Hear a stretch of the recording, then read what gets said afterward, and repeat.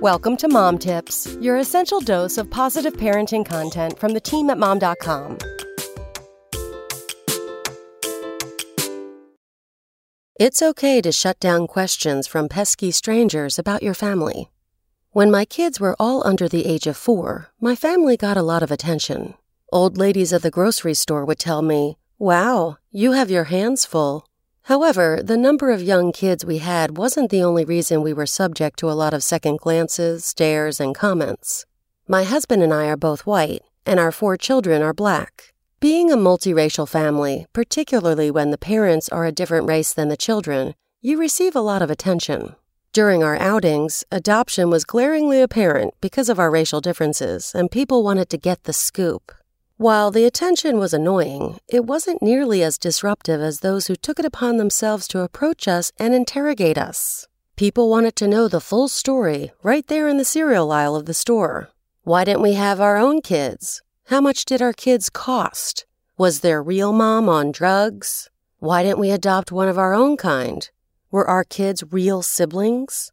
In the beginning of raising our young family, I would stumble through my responses. Like many women, I was conditioned from a young age to be polite and respectful of people, especially those older than me. But with time and practice, I began to shut down anyone who was nosily disrupting my family's flow. If we were at the library, we were there to get books, not entertain strangers and their questions. If we were in line at the airport bathroom, I wasn't interested in talking about my fertility or my child's personal adoption story. I got to the point where if people didn't take a hint, I would just simply say, "That's personal," or "That's none of your business." Like all moms, I just wanted to get through whatever errand I was running or enjoy a fun event with my kids without someone poking their nose where it didn't belong. My goal was to focus on my children and be their mom, which meant making sure no one demanded the story out of them or tried to put me on a pedestal for adopting. The reality is, we have 4 open adoptions and ongoing healthy relationships with their birth families. If your family looks different, whether you have a child with disabilities, a large family, only one kiddo, or a multiracial family, I want you to know that it's okay to shut down anyone who is disrespecting your family. Having a few go-to phrases helps. You don't have to generate something in the moment. You do not have to tolerate anyone who is being nosy or insulting. You can do this. Practice really does make perfect.